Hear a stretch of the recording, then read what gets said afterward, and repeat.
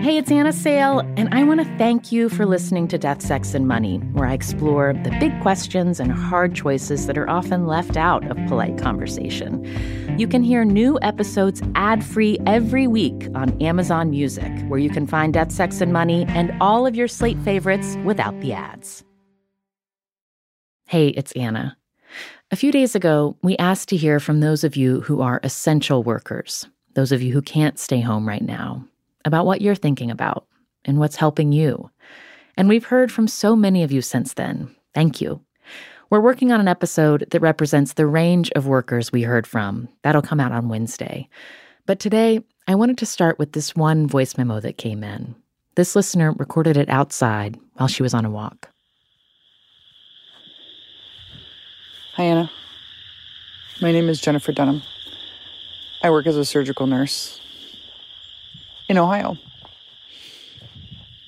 Getting to work, being able to work, having the privilege to work, and then having the fear that maybe I'm bringing this home to my family. It weighs heavily on my mind.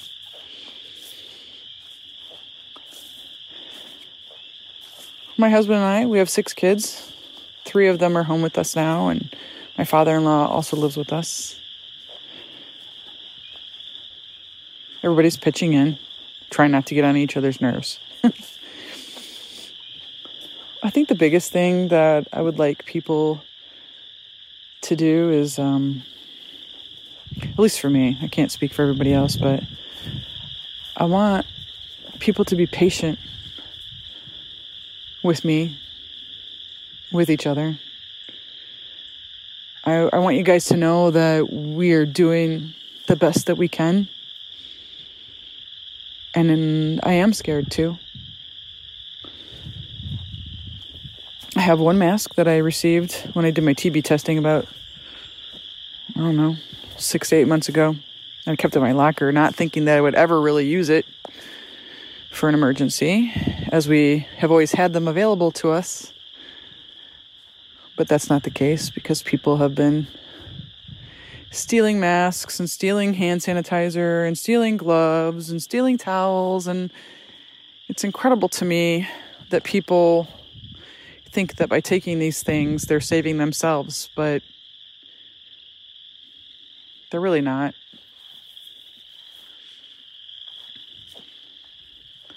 I mean, I'm still washing my hands like I always have. I always greet my patients with a big smile. And then I put my mask on, and they know the drill by now because, obviously, there's TVs everywhere. It's a good time. My husband and I talk a lot about it. The people set aside their political agendas and their religious agendas and just love each other. I'm not like saying that in a woo-woo way. I'm saying that in a practical, we have to come together.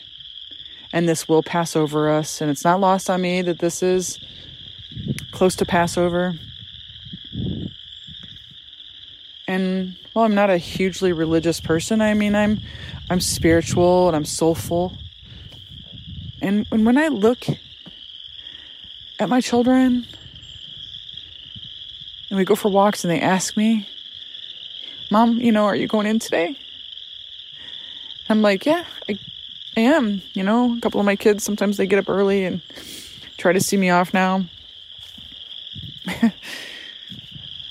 They're like, be safe, Mom. And being present, breathing, taking our time. That's what we need to do. Being mindful.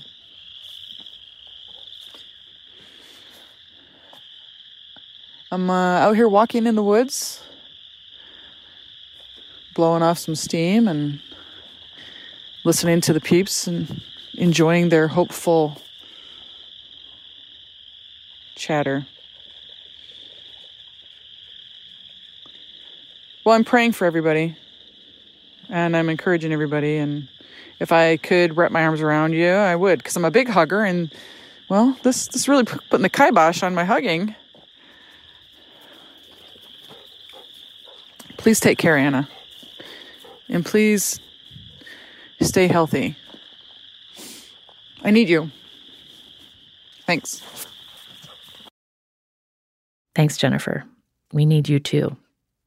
We'll share more thoughts from those of you who are essential workers on Wednesday. In the meantime, if you have thoughts you'd like to share, record them and send them to us at deathsexmoney@wnyc.org.